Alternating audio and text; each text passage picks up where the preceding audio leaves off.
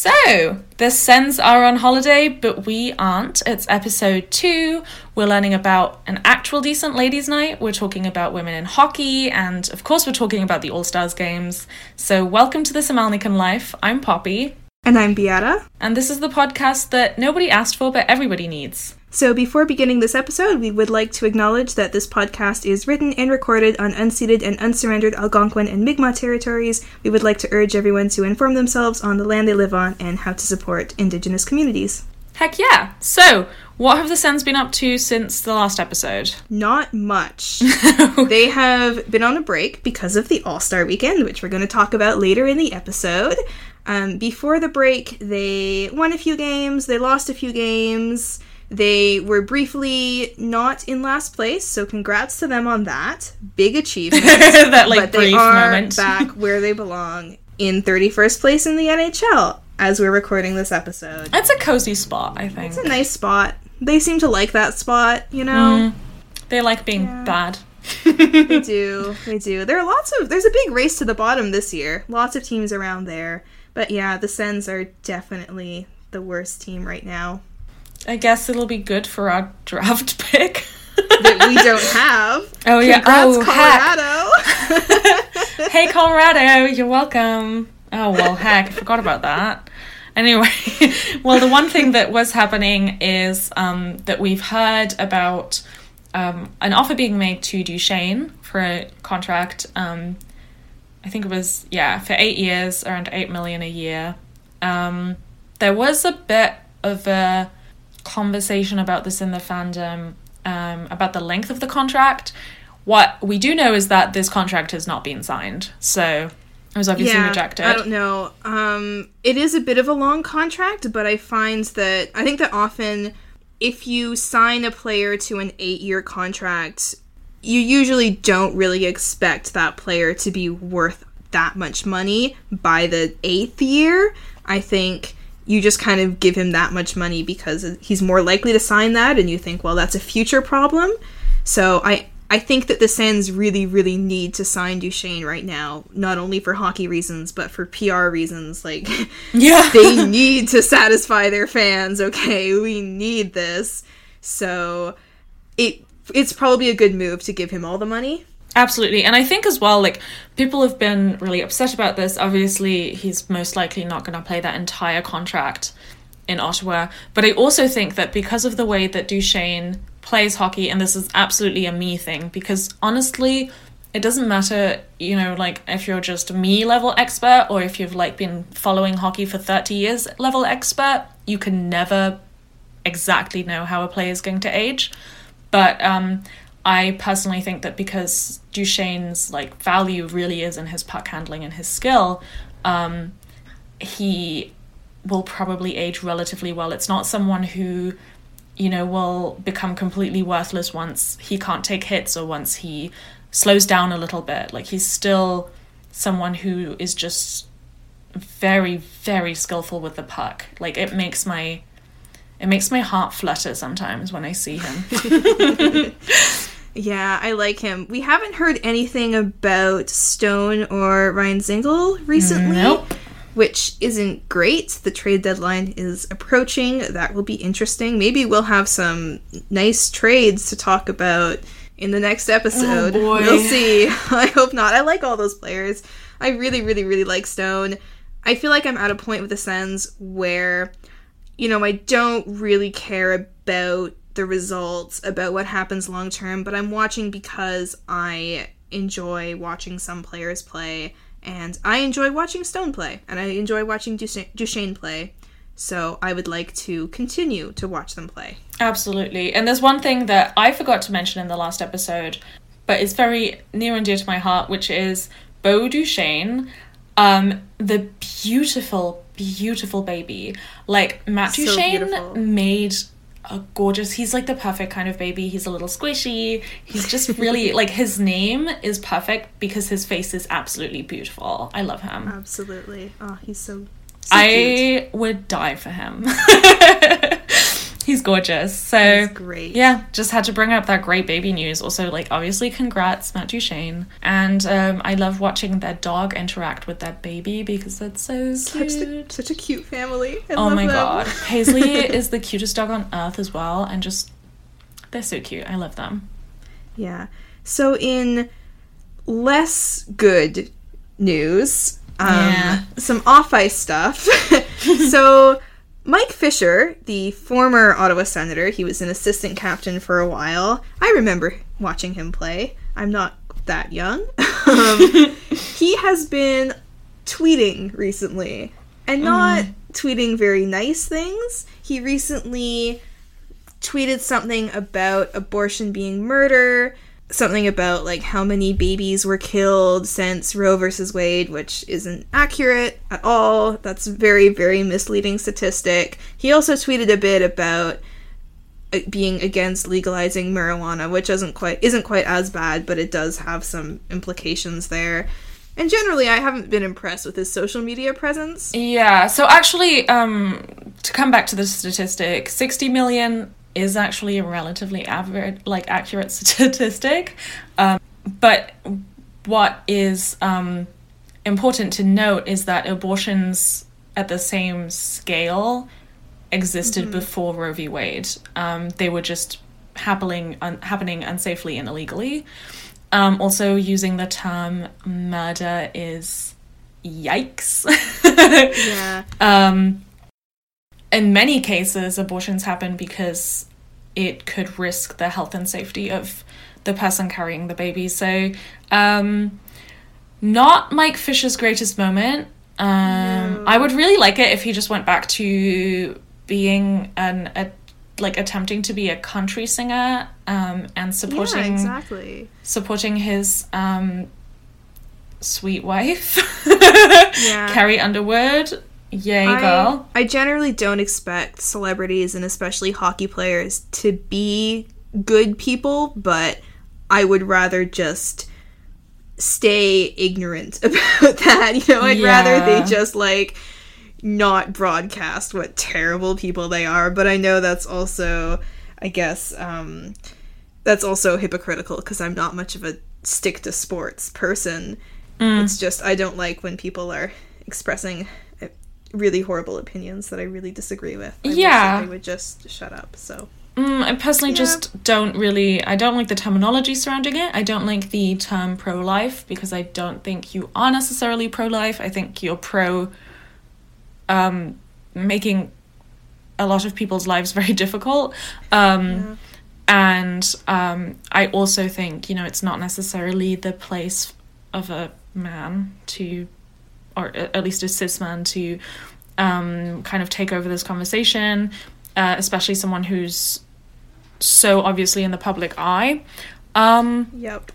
And yeah, just not a sweet thing. He also shared this very, very obviously fake pro-choice campaign that was very distasteful and involved an actual infant, an alive infant, which is not what an aborted fetus looks like. It was very upsetting, and also, just I don't know, I just don't like the judgment of people who support choice. So, maybe don't do that anymore, Mike Fisher. But, had to bring it up because we love a controversial topic, and also we're people with uteruses. Uteri? Yes, we are. I don't know what the plural is. But obviously, it's always a little bit upsetting when that kind of thing happens. So, let's talk about women being treated right, which is the way that Dzingel got engaged. It was so elaborate. I did a social media deep dive. So Ryan Dzingel got engaged. Congrats. So I did a social media deep dive because the pictures were professional from several angles. There were rose petals on the floor. It's happening outside of this mansion by a pool. She's dressed in a beautiful, beautiful dress. She's clearly all made up. So I was how was this a surprise? This doesn't make any sense. And then I did a little digging. Not that much digging. Honestly, I just went on her Instagram. But it looks like he ganged up with some of their friends, and she got this note from like one of her female friends that was like, yay, we're doing a girls' day. We're going to go, to the salon. We're going to go get dolled up. We're going to get our nails done. We're going to pamper ourselves. And then we're going to go meet the guys for like the boys that said like dinner with the boys. And in the meantime, like Ryan Dzingel obviously prepared this beautiful proposal. It was freaking adorable. I support it. They both look gorgeous. They're having such a great time. I also just really love Dzingel's smile, and it was really cute in those pictures. Yeah. And like she's a sports journalist as well, actually. I didn't know that. Yeah, she reports on golf. Wow. I like stan her. Because I was like, oh, who is this woman? Like, I want to egg because like she's beautiful, and she got this like beautiful proposal, and I was like, oh, I wonder what she does. And she actually, she reports on golf. I think she does it for Fox. I'm not entirely sure. But my favorite thing about her is like she's kind of like a serious like reporter, like a sports journalist, but every time she has like pictures of herself playing sports, you know how playing golf, golf is this very like dressy game, people wear dumb outfits for it. She's always wearing the shortest mini skirts on earth and looking like incredible. She has like 1,000 golf outfits, and she's always just like being freaking skilled while she's wearing her like cute mini skirts. I love her. I support her. Good for her. Yeah, she's great. So during the All-Star break, a bunch of the players took the opportunity to go on vacations, that led to some awesome Instagram stories. It was great. So much off-ice content. I love it. Yes. I love it when they're not playing hockey. It's so cute. That's the best way for me to enjoy the Sens. So yeah, Ben Harper and Brady Tkachuk went on a little vacation together. They went to the Bahamas. I'm calling it a brocation. Really cute. Yeah, it's really cute that they went together. I like that. I do too. Especially because Brady's like a kid. He's 19. Oh my god, you're 19. This is as if we went on vacation together, actually. Like, I think I'm like Ben Harper's age. Like, this is as if we were like, let's go to the Bahamas together. We should do that. Honestly, I wish we could. It's so cold here. It is. Also, Colin White was Thomas Chabot's date to the All-Star game. Yeah, I think that's so lovely. They have a great friendship. I like those two together. They kind of came into the league at the same time. Yeah, and I just love, I love like seeing them supporting each other. I love that they're going on vacation together. How sweet. And also, like he could have gone like, on a proper vacation. And instead he went to the All-Star game with his buddy. I think that's really lovely. Yeah, it was. He really, really needed to meet Gritty. Oh, obviously. I think that's probably why he's there. I'd skip the Bahamas and go to Gritty. By the way, if anybody, if our listeners can hear an annoying noise in the background, it's my cat. I'm so sorry. He's participating in the conversation because he kind of looks like Gritty, so. Hi, Louie. Anyway, my favorite content from this vacation time is Cody Ceci. He posted this hilarious Instagram story where he's on the beach. It's this beautiful tropical beach, and there is a what do you call those? A chair, like one of those like chairs that you'd lie down on. Just a lawn chair, I guess. Exactly, and it's beautiful and it's like tasteful and cute. And there's an iguana on the chair, and his caption is like, "Oh my god, no way I'm going on it with that monster," or something like that. It wasn't even like a really big, scary creature. It was just like it was a lizard. It was so funny, and it's like one of those things where that if he went closer to the chair, it would have just been like, okay, bye. But he's like, oh my god. The fact that it was Cody Ceci who was afraid to sit on his chair because of the iguana was just too perfect. I love it. I feel like there are so many jokes that you could make, and he deleted the Instagram story eventually, so I'm guessing that people were just responding like, I don't even know, but jokes about him being bad at defense and afraid of the puck, just like he's afraid of a lizard or stuff like that. The lizard is lava, exactly like the puck.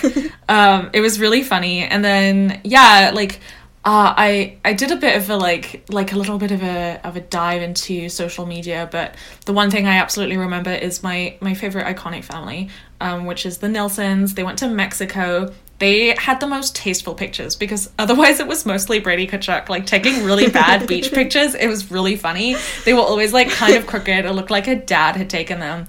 It was endearing. It was adorable. It just made me want to be his best friend even more. But but then the Nilssons went to Mexico, and they had this tasteful, beautiful, like, picnic on the beach, and they all look beautiful and blonde and tanned and tattooed, and their children are gorgeous, and wow, I love them so much.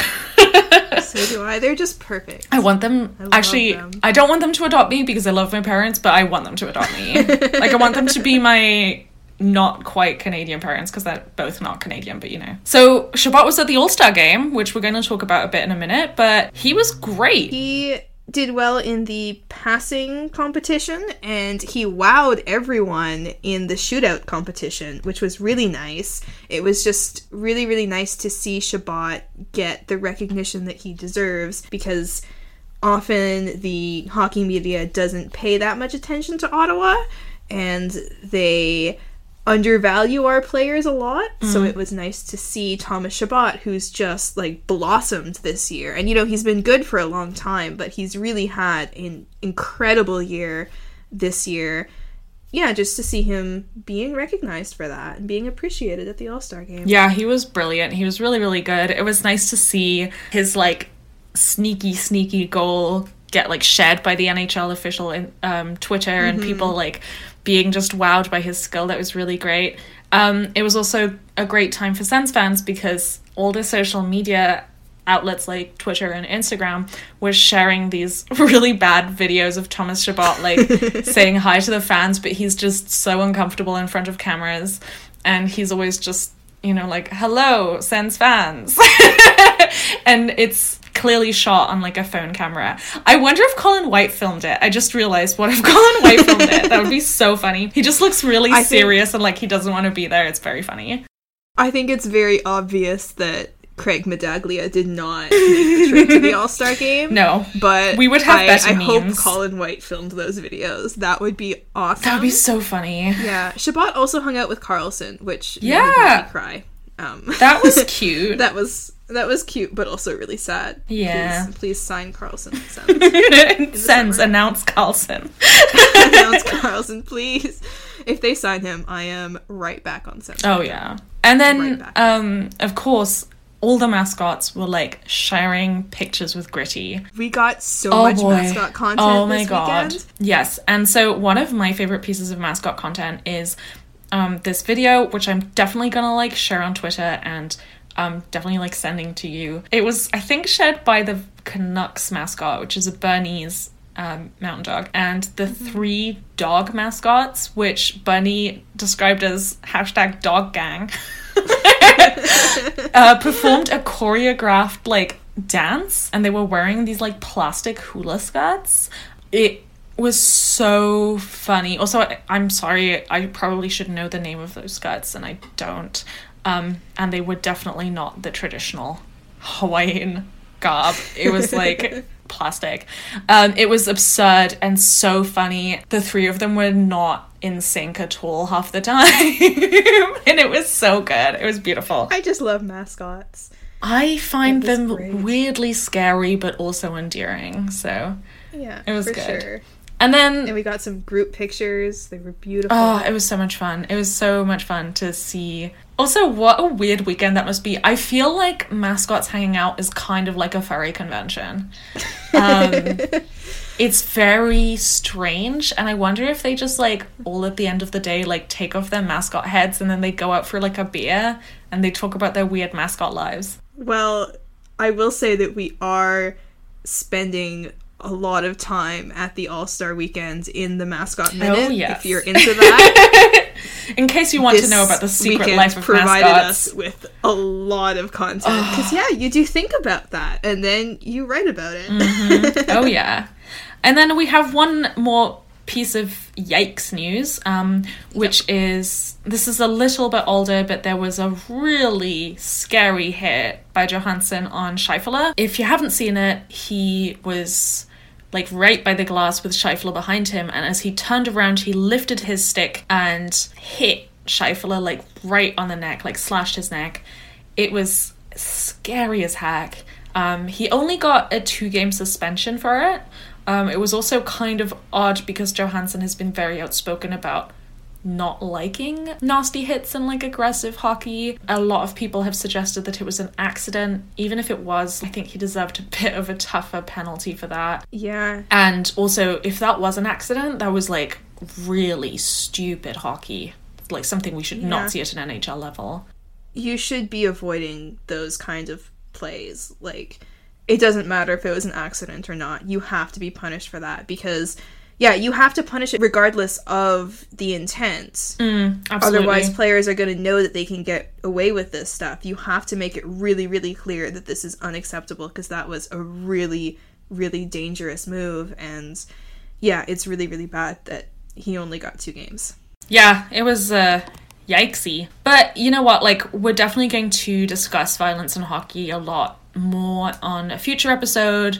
And it's just something that, like, when it happens, I mean, I've rewatched that video so many times and it just, my heart just sinks. Like, seeing that was incredible. And also, I think Scheifele, like, continued playing afterwards. Yeah. Which is, ooh boy. And that's spooky. not something that you should celebrate as hockey players being absolutely tough. not. Like, no, you shouldn't do that. No, and, like, the fact is that, like, it's good that there's a break right now because he probably needs some serious rest after that. So, yeah, that was spooky. But you know what's not spooky? We're launching a Patreon. Yes, we have fully sold out. Yes! So, if you choose to support us on Patreon, you can get extended and additional mascot fanfic after every episode. So we will either provide an extended version of the mascot minute, so sometimes we do have to cut out certain parts to fit it under 1 minute. We will give you the extended version. Or, if our mascot minute is under a minute, we will record a completely new fanfic that has nothing to do with the story that we're telling in the mascot minute. So that's for the $5 tier. If you really like the mascot content, you want more of it, give us money. Also, you will get a bi-weekly newsletter on weeks without a podcast episode. You can get that with the $5 tier, or you can just pay $3 and just get the newsletter. We're going to discuss academic hockey literature, memes, players' goofy tweets and Instagram posts, bad jokes, and also if you support us on Patreon, we will send you stickers with our podcast logo and a handwritten thank you note because we love you. Yeah, and like I think it would probably be really fun. I'm really excited about writing the newsletter. I've been doing a deep dive into a lot of academic literature related to hockey. Can you tell I'm an academic? And because Beata and I are both students, we have access to a lot of incredible literature, and we also have the time and honestly the patience to deal with academic literature. Yeah, and we're just massive nerds. So we are huge nerds. It's been so much fun to read, and I'm just very excited to share some of the insight because you do see a lot of these conversations like being kind of approached on like hockey broadcasts and on like sports radio and stuff, but you know, sports newscasters obviously have to deal with constant updates and there's a lot of stuff going on, and a lot of people, including broadcasters and journalists, don't necessarily have time to read like 40 to 50 pages for sure. on like masculinity in Canadian hockey. Guess who absolutely loves staying up till 1 a.m. doing that? Me. So Me you too. can get that. Yeah, so the two of us are gonna put some stuff together. Some of it'll be like that. Some of it'll just be like funny memes. So for sure, get on it. So yeah, let's move on. We're going to talk about an actually good ladies' night. Yeah, so this happened a little while ago, so it's kind of old news by now, but well, it was announced a while ago, but basically the Philadelphia Flyers are going to be hosting a Hockey for Her event during Hockey is for Everyone month in February. And we were actually kind of weirdly impressed with the stuff that they're offering, apparently. I've got the announcement right here, and it says that there's going to be an opening cocktail reception. The women get to enter the arena as if they were players on game night through the private player entrance and out onto the ice. There will also be a Flyers alumni panel. There's going to be a Flyers female broadcasters Q&A, a women in sports panel with Flyers front office executives. I don't know how many of those there are, or I mean how many women there are in the Flyers front office, but I'm sure that would be really interesting. There's the most controversial part, a panel discussion with the significant others of executives, coaches, and players. I do like the use of the word significant others instead of wives and girlfriends. Thank you, Flyers, for that inclusive language. That was nice. Also, an appearance by Gritty, which, as we have established in this podcast, would be worth the money all on its own. And it also says special experiences include on-ice shot-on-goal opportunities, locker room tours, as well as special photo opportunities, and more. So, when this was first announced, a lot of people were not particularly happy with it. I saw a lot of people saying, why aren't there any women's hockey players here? And why are there wives and girlfriends? I think that obviously the NHL should support women's hockey, and we'll talk about that a lot more later in the podcast, but I don't think that the Flyers as an NHL organization should be expected to bring in players from a different league. I think that they might risk sending the message of, this league isn't for you, but here's a league that is, which would be a much more accurate slogan than hockey is for everyone, but might not send the right message, right? Yeah. And yeah, the wives and girlfriends being included, I'm kind of on the fence about, because I think that there is a place for that. I think that the wives and girlfriends do have interesting stuff to say. Like, it must be fascinating, their lives, right? Like, I would love to hear about these significant others, but I don't like the message that's being sent by them being at a ladies' night, because it's kind of like, what do women want to see wives and girlfriends? What's it like to be in a relationship with a hockey player? That doesn't quite sit right with me. Yeah. But overall, like, I thought it was actually pretty cool. Compared to other ladies' nights that I've seen, it was a lot less condescending than most of them. Like, it's not perfect, obviously, but I find that whenever the NHL tries to reach out to women, it's kind of, the message is sort of like, no women like hockey, no women understand hockey, we have to tap into this completely new market. How can we get women to like hockey? We need, a Hockey 101 panel and pink jerseys and pink everything. Yeah. And that's not really what we want, so. Yeah, I definitely agree with you. I was also a little bit uncomfortable about the sort of significant others panel. On the one hand, I think it is quite fascinating because obviously as the significant other of a hockey player, a lot of your life revolves around their career, especially considering that you move around a lot, your schedule's really weird, it can be hard to build a traditional career kind of, given those circumstances. And so a lot of these women are very, very involved in hockey and sort of the organization. I don't think this is necessarily the time or the space to do this.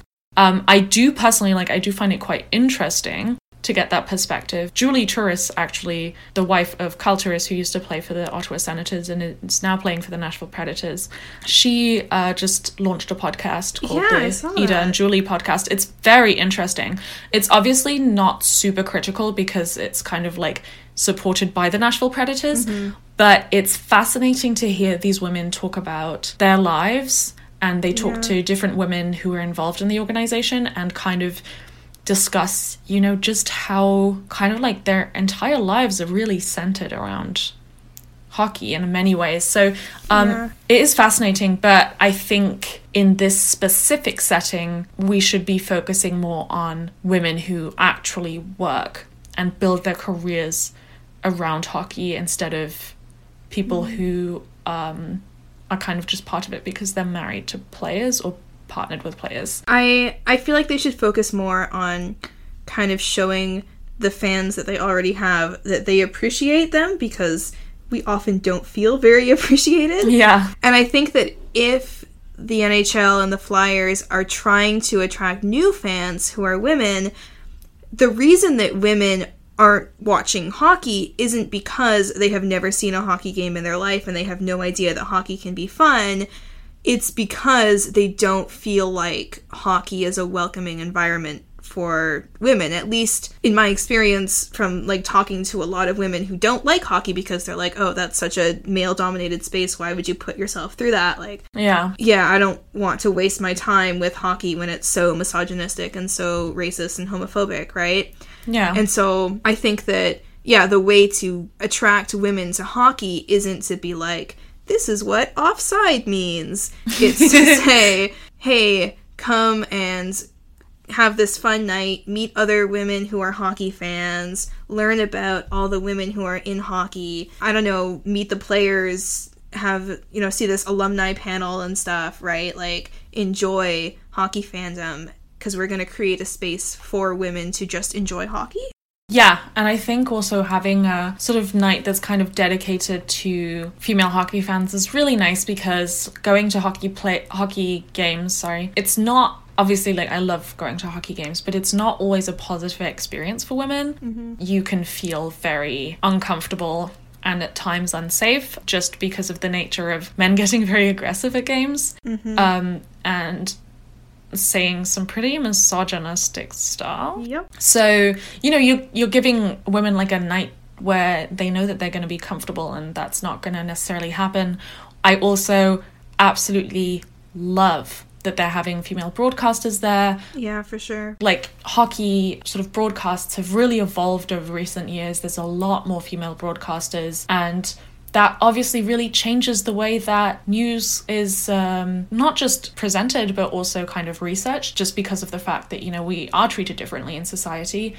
We have a different perspective on things, and that's why diversity is so important and also just so beneficial to everything, really. And so I think it's really great to really kind of showcase and support and celebrate these women, because it is a very recent thing. Same with the panel with the female executives. You know, being a woman who is building her career in the front office of an NHL team or as a broadcaster, that is a quite new thing, and these women probably had to break down some barriers to get where they are, and getting the opportunity to ask them questions and listen to them talk about their experiences is really, really cool. I would love to get that opportunity personally. Yeah, for sure. So on that note, what would we like to see from a Sens Ladies Night if the Sens were to do something like this? Oh boy. Okay, so one thing that I've mentioned in the previous episode as well is that I would love for them to invite women from the community who are either people who run charities or community organizers to kind of present what they're doing and to talk about what they're doing, because, you know, we do have every single Senators game, a veteran is honored, for example, right? Mm-hmm. You know, to give community organizers and women who are so nurturing and so strong and really making our communities better the opportunity to show what they're doing and to be celebrated for that as well. And then same as with the Flyers, I mean, I would love to see female broadcasters and women who work in the front office. For me personally, it doesn't just have to be executives. I think if any level that you're working on in an NHL team, you're probably a minority if you're a woman. Yeah, for sure. And so your experience is valid and important, and I want to hear about it, you know? Yeah. I'd also love for them to do special stuff for girls hockey teams, yes. Just OGHA or GCGHA, Canada Rangers, all the other hockey leagues that are in Ottawa and kind of in the Ottawa area, competitive and house league. I don't know if you could give them discounts or just have special stuff for them, a chance to skate on the ice. I don't know what they would do, but involving girls hockey in some way and getting involved in girls hockey, I think would do a lot to grow the game and to make people feel appreciated, make girls especially feel appreciated. I think, and I've mentioned this to you before, what would be really fun, we have 2 universities in Ottawa, we have 2 universities with wonderful female hockey teams. You know, if we could have maybe a short, All-Stars style 20-minute game, 3-on-3, just to see them play, I think that would be so much fun. It would also draw a crowd in terms of university students, I think. Yeah. Because as someone who goes to U Ottawa, we love to compete with Carleton.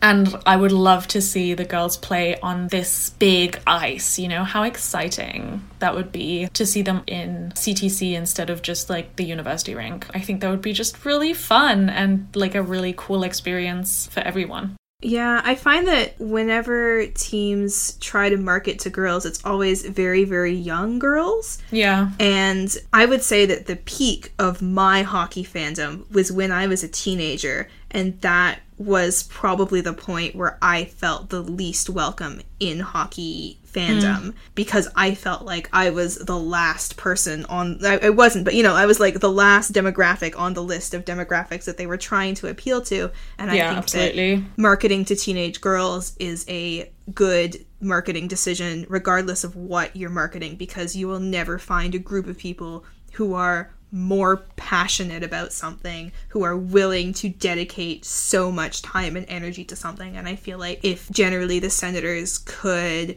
do some cool stuff for the teenagers in the crowd, like invite bantam and midget teams, not just novice teams, because it kind of feels like once you get past a certain age, the hockey teams stop caring about you, you know? Yeah. Also, have like a female band playing or like a female musician. Be so dope. There are so many incredible musicians in Ottawa, and like even if it was like a smaller band, I mean, it's so easy to find incredible female musicians in this city. Literally take 5 minutes and like Google, and just like, yeah, I think that you're absolutely right about engaging teenage girls. Teenage girls definitely have a lot of passion to give things. I was a teenage Twilight fan. I know these things. I was a teenage fan of so many things, including the Sens. Yeah, I mean, same. But actually, I don't know if I got into the Sens until my 20s. Who cares? It's fine. Age is fake anyway. But the fact that, you know, that's a really untapped market, I think you're absolutely right about that. And as a girl, especially as a teenage girl, it's always kind of weird because you're navigating this like new womanhood that you're expected to kind of like walk into. And so when it comes to hockey, it's always really weird because you feel like you kind of have to like, I'm trying to put this in a not so gross term, but like bro it up. Yeah, I definitely went through that. You totally have to like speak and act in a more male coded way to feel kind of welcome, which is icky. And also, have you met teenagers these days? Like, they're so woke. Like, teenagers these days are incredible. And it just gets better every year. Like, even looking at teenagers now, and I am still technically a teenager, but I mean, like, middle schoolers now. Oh, and I'm God. not that far removed from that. And I'm like, this is so different from even when I was in middle school. And, like, at the same school, even. Teens so are like beautiful. so freaking cool these days. And I think that if you could get teen girls and queer people to view hockey as something that is not a space that is unsafe for them and uncomfortable for them, that would be incredible. And I'd love to see that. And like, I keep saying this, but teens these days are so freaking cool. Like, I love and respect. Absolutely. I would love to see that. That's a really great point. Okay, so are you ready for Mascot Minute? Is anyone ready for Mascot Minute? I don't think so. I am so ready for this. So, I was born ready. You can consider the first installment of Mascot Minute as kind of a prologue. This is the real story. This one does not contain sexual content, but if you generally find the Mascot Minute upsetting... Or offensive. Yeah, or offensive, you can skip ahead 1 minute. Here we go. The NHL All-Star Weekend was always a little much for Sparty. It was exhilarating, being in the spotlight and surrounded by so many mascots. It was exciting to think of what might happen once the cameras turned off. But it was also terrifying. He wished he could be confident like the others. Wished he wasn't the type of mascot who ran off to hide in empty hallways because he needed to be away from the crowd for a little while. Someone was coming. He looked up, expecting an NHL official who would tell him to get back to work, but the figure that appeared at the end of the hall was not human. It was a mascot. It was Gritty. "I was looking for you," the other mascot growled, closing the distance between them with remarkable speed and reaching out to caress Sparty's face. "I've been dying to get my paws in that beautiful mane of yours." Spartacat could hardly breathe. There was no way this was real. No way Gritty of all the mascots was looking at him like that. His fingers trembled as he tentatively reached over to touch Gritty's mane. "It's nothing compared to yours," he whispered. Before he even knew what was happening, Gritty's lips were on his. Every time we read these, I'm like dying inside. What a pleasure. You guys are all very welcome. I'm very excited to see where this relationship goes. Me too. And reminder that if you want more mascot content, you can support us on Patreon. Yes, patreon.com/thesamelnikanlife. Thank you. All right, so we're going to talk about the All-Stars weekend, and most specifically about the women's hockey during this All-Stars weekend. So, as I'm sure you have all seen, there were a few women invited to the NHL All-Stars skills competition. They were kind of there to just demonstrate the skills. There was Kendall Coyne-Schofield, Brianna Decker, Renata Fast, and Rebecca Johnston. And Kendall Coyne actually ended up competing in the fastest skater competition because Nathan MacKinnon was injured, I believe, so he couldn't participate. And he decided to let her compete in his stead. And I think that was a historic moment. She was the first woman to compete in an NHL All-Stars competition, which was really, really cool. It was so cool to see the NHL finally kind of acknowledging women's hockey and supporting female hockey players. It was amazing to see these women on national television competing with men.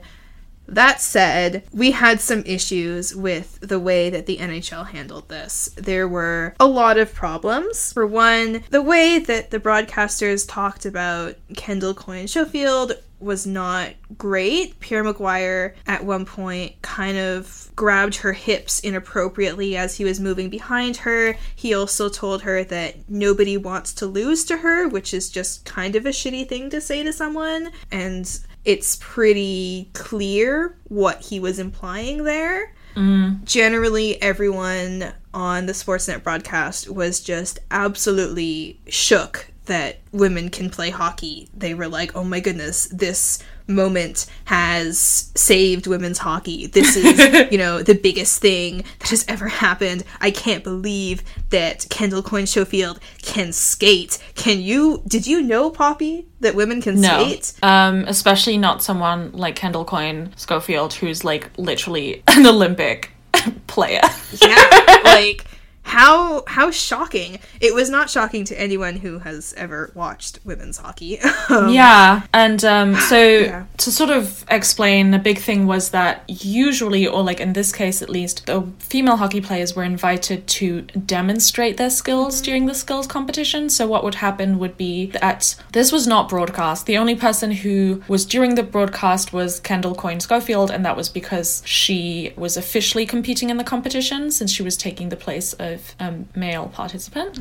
For everybody else, what they would do is that they would do the challenge in the skills competition before the competition, and that wasn't broadcast, like we didn't see it. And one of those people was Brianna Decker, who absolutely crushed it during the passing competition and actually ended up completing it in a time that was faster than the winner of the competition, according to video footage that somebody in the crowd was filming it on their phone, and according to that footage, I think her time was 1 minute and 3 seconds or 6 seconds, something like that. It was just way above anyone else.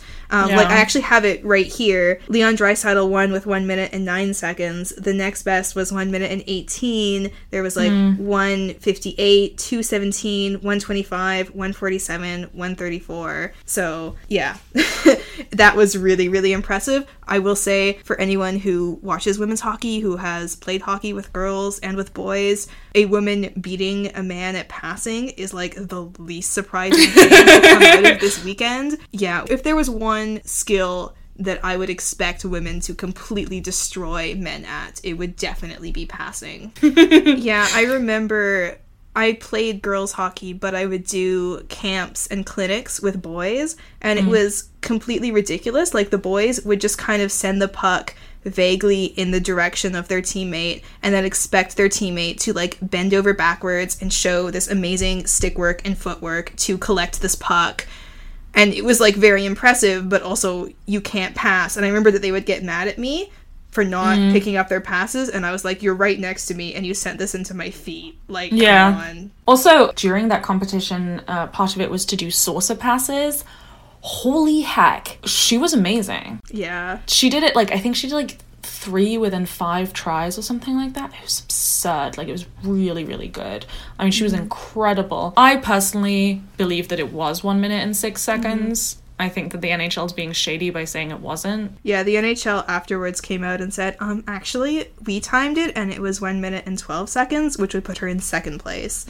So, I don't know. I don't know, but it was, like, odd, and obviously, because this wasn't broadcast, but the video was put online, and so a lot of people saw it, and they were like, honestly, she won the competition, give her the 25k that the winner would get. And so, overnight, the hashtag #PayDeca was trending, and then CCM actually stepped up. So if you've ever played hockey, or you've ever even, like, watched a game, you'll see that CCM is one of the biggest sort of suppliers of hockey gear, and they announced that they'll be giving her 25,000, which is, again, the amount of money that the winner of this skills competition would have gotten or did get. And that's obviously a good move for their branding, and for them in terms of publicity, but honestly, I don't care. Like, give her the money. She deserves it. Yeah. Well, and the thing is, too, that $25,000 really isn't a lot for an NHL player. Like, Leon Draisaitl, the guy who won the competition, he makes $9 million a year.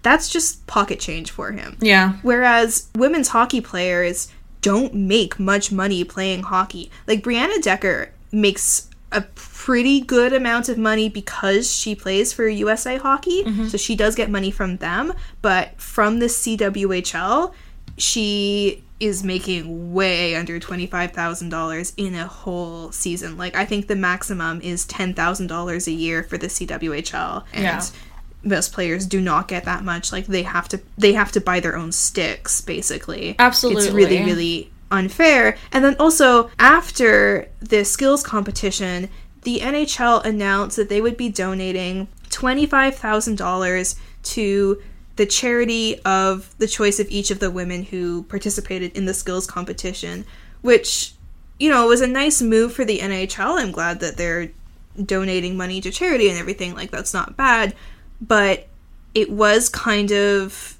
insulting that they didn't give this, like, massive amount of money that could make such a big difference in the lives of these women.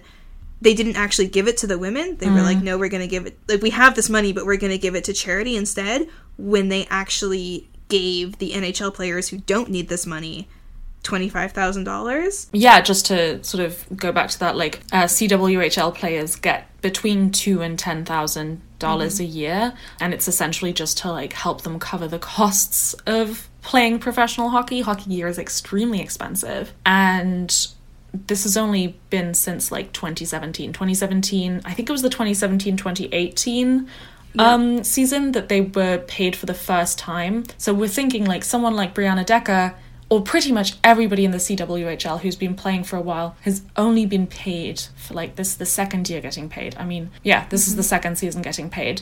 Even if she gets the highest amount of money from the CWHL, $25,000 is more than double her salary. I mean, that's incredible. And it's sort of insulting more than anything. Yeah, for sure. I think also what the NHL is doing with this sort of giving the money to charity is kind of damage control without entirely stepping down. So they're not saying, you're right, you won the skill competition. Instead, they're saying, well, our time is different, which, like, I don't really buy. And they kind of, obviously, like, it's sort of embarrassing if a third party steps in and is like, we're going to give her the 25,000. And I think more than anything, this is a bit of a PR move. Again, money for charity is always great. It's always wonderful. But the way they handled this was not ideal. And yeah, it was just not cute. Yeah, it just seems weird that they give money to players who don't need it and then donate the money to charity for the players who actually do need it. And I feel like it could go the other way. Although I think I did see someone on Twitter recently say that, like, if players were able to just play for a charity, they'd probably choose, like, the worst ones. Yeah. Their politics. So, like, I don't know. Yeah. I still feel like, yeah, they should have given these women the money and they could do with it what they wanted. Absolutely. And it could have really been quite influential, or at least, you know, beneficial for their careers to have a little bit of extra money, because, as we keep saying, you know, women's hockey players are incredible. I mean, absolutely amazing.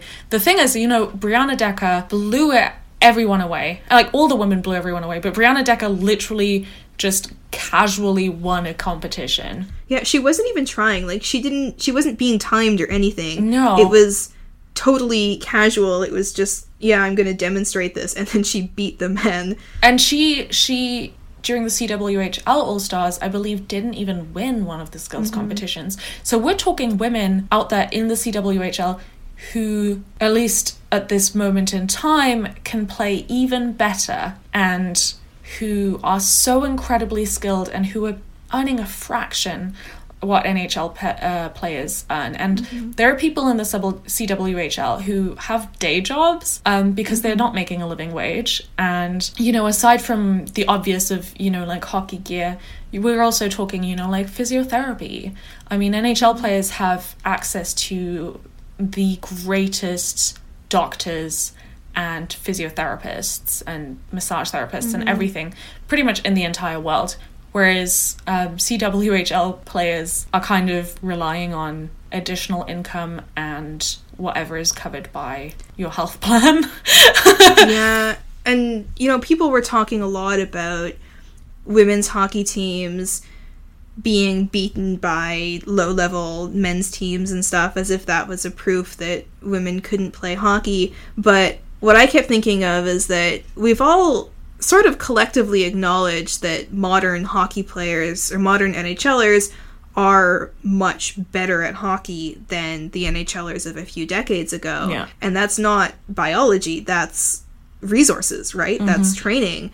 That's us figuring out how to train amazing players in a really effective way. And I don't know why people can't understand that if women just had the same training as men, they would probably be a lot better than they are now. Like, if we gave women's hockey the resources that we give men's hockey, it would improve a lot. And even just, I mean, seeing right now women with way less access to resources and specific training and, you know, like very personal health services are still competing at the same level as the best NHL players and killing it. And this obviously sparked a big conversation about whether or not women should be playing in the NHL. So the last time that there was a woman, and the only time there was a woman playing in the NHL, was Manon Rhéaume, and she played a couple of games for the Lightning. It was in the 90s. It wasn't just before my hockey fan time, it was literally before my time. Because I think it was 92. Oh, wow. And so that, I'm sure at the time, seemed like this revolutionary, you know, incredibly impactful moment, and then nothing came of it. And so how you're saying that, like, you know, when these things happen every time, it's kind of like sort of stated that this is saving the women's hockey game, and, you know, now suddenly everybody's gonna love women's hockey. I think that it's very influential. I think it's very impactful, and I think it's important to see people who look like you on the ice and competing at the same level as, like, literally some of the greatest hockey players of our time and holding their own. I think that has a massive impact, especially on young girls. But unfortunately, like, the odds are, at least at the moment, very much stacked against women. And then, of course, we saw, like, the LA Kings, for example, sort of, like, tweeting and joking about signing Kendall Coyne, which was Yeah, I think the Coyotes also did that. It was just this joke of, like, oh, we're writing up a contract right now, and you know they're not. No, like, how funny would it be if we signed a woman? LOL. So that was, like, obviously a bit icky, but at the same time, I think this wasn't all bad. I think it was actually amazing. I loved seeing these women compete.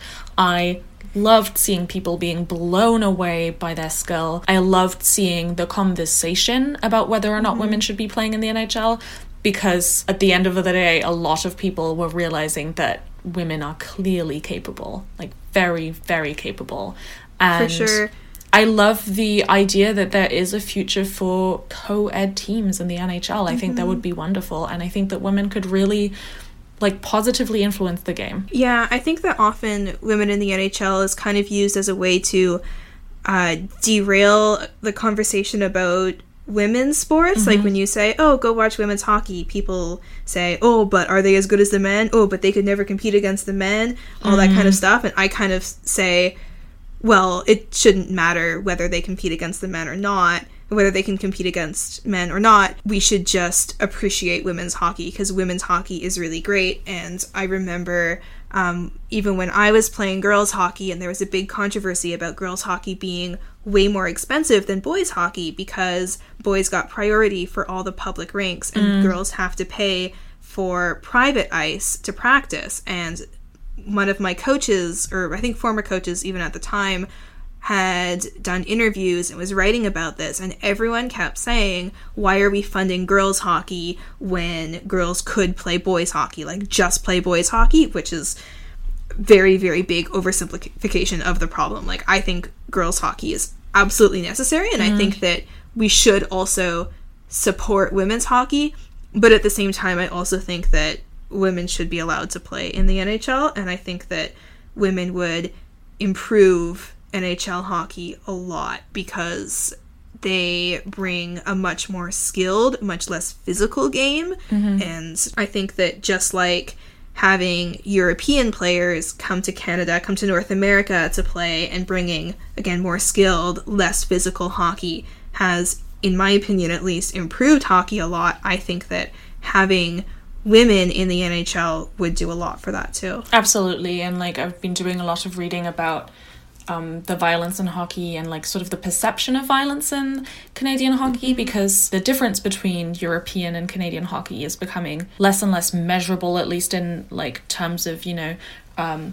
violence and hits and stuff like that, as the NHL becomes more conscious of the long-term health impacts and just the fact that it's pretty messed up to be playing a sport that's mostly about beating each other up.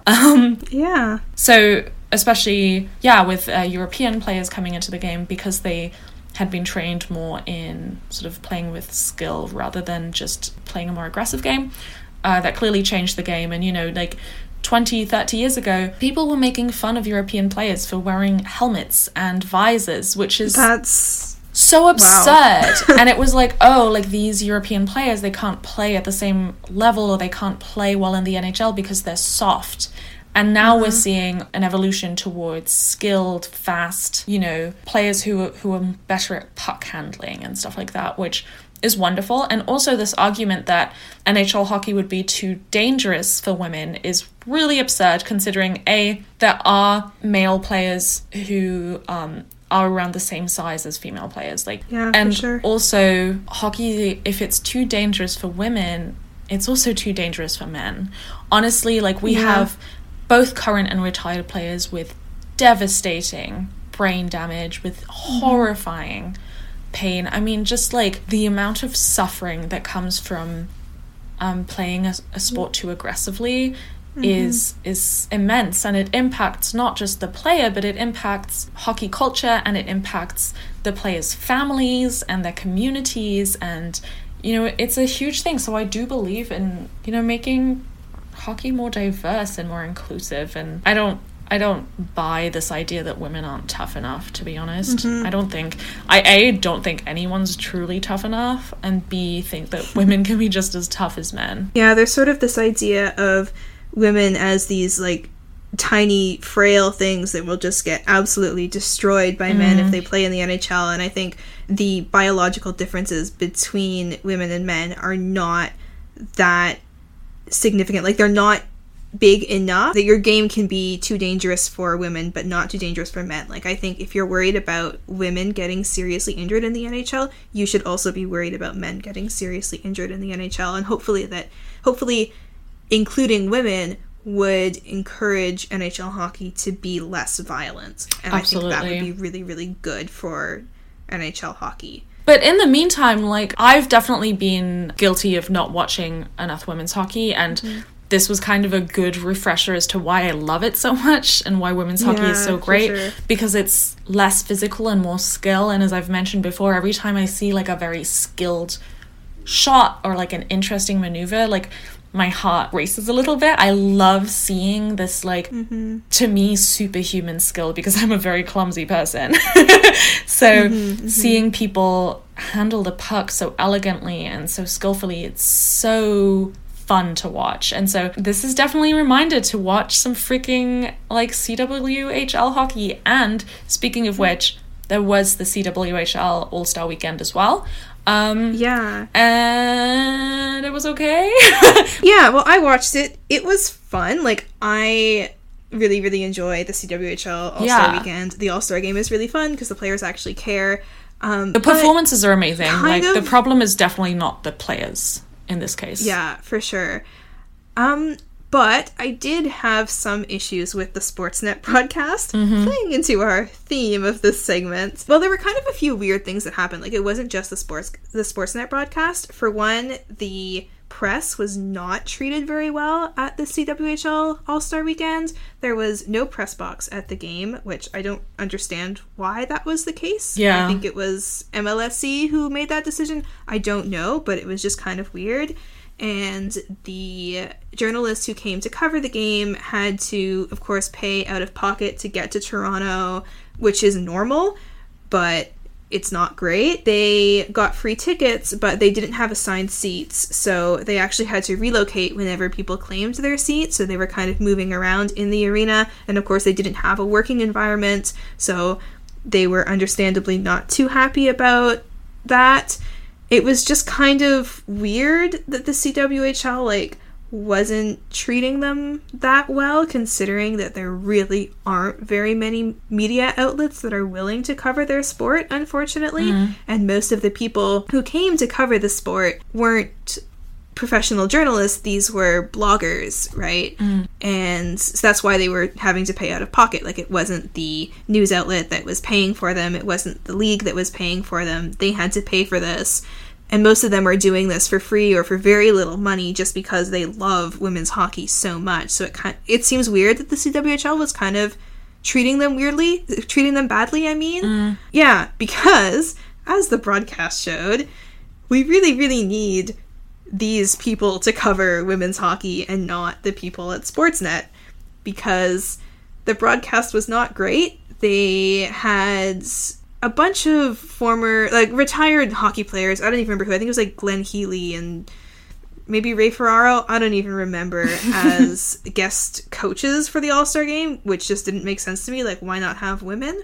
And Sportsnet pretty much exclusively talked to them whenever they were, you know, going to the benches to talk to people, which was just really weird. Like, as a women's hockey fan, why the hell do I want to hear from these guys? I want to hear from the women, you know? And they also made a lot of kind of uncomfortable jokes about the cash prize, or the prizes that were awarded to the women. I don't even remember how they were awarded. I think it was like the MVP or something, but they kept advertising the $300 that were being given out after the game, which just didn't sit very well with me, because the league is very famous for not paying its players well, and they kept saying stuff like, oh, this one's really cheap, she really wants that, you know, that's her real motivation. Well, yeah, obviously she wants the money, she kind of needs it, you know? And also, like, $300 in comparison to, you know, the NHL All-Star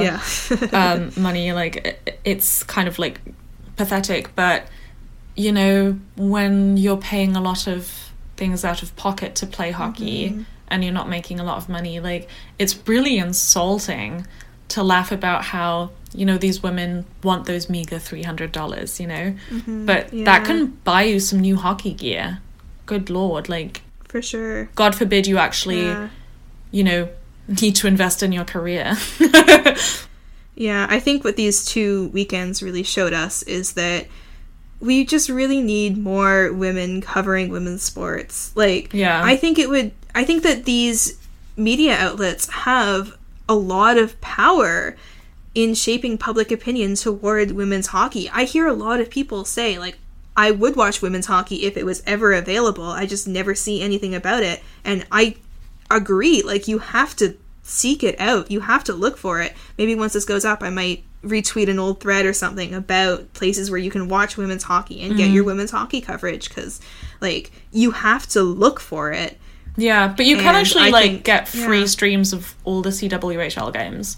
Yeah, the NWHL literally streams all their games on Twitter. Like, how amazing is that? It's really great.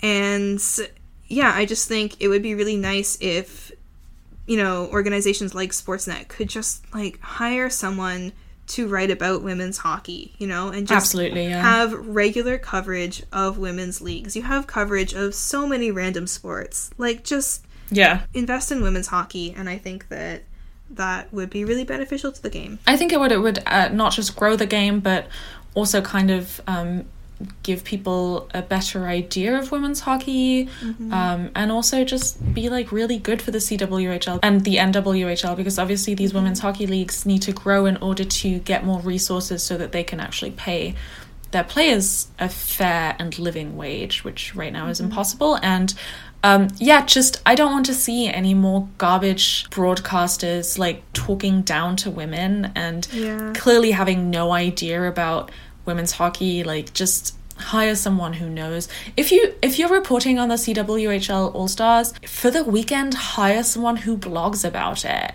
Like, do something. Make it a decent broadcast of the event.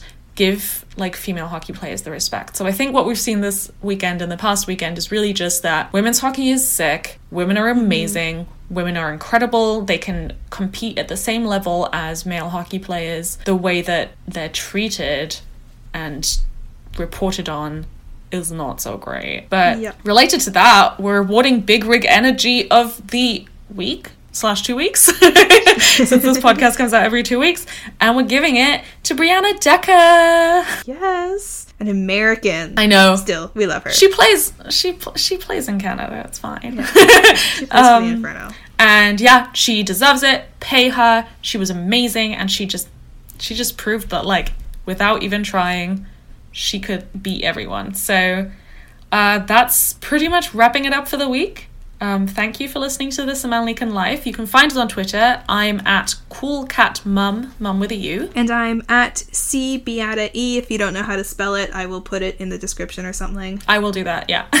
And you can also email us at thisamericanlife@gmail.com. Fun, we got an email address. And this week the music is Collapse by the Ottawa band Novu Soulless, and they'll actually be playing a show on February 3rd at Irene's Pub on Bank Street, and it's part of Tarek Anwar, aka Sens Twitter legend, aka fellow Sens fan, aka son of Feroz Anwar, our king. He's got a Sunday night residency at Irene's throughout the month of February. Check it out. Definitely check out Novu Soulless. They're amazing. And our artwork is by Lena Novi and Angus Fitzgerald Clark. And for bonus content, please find us at patreon.com/thisamericanlife.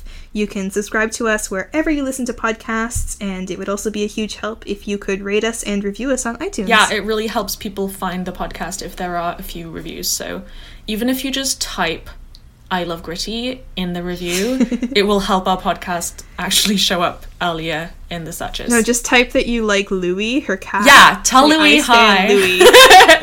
Do something like that. All right, so thank you for listening, and we'll see you soon. Bye.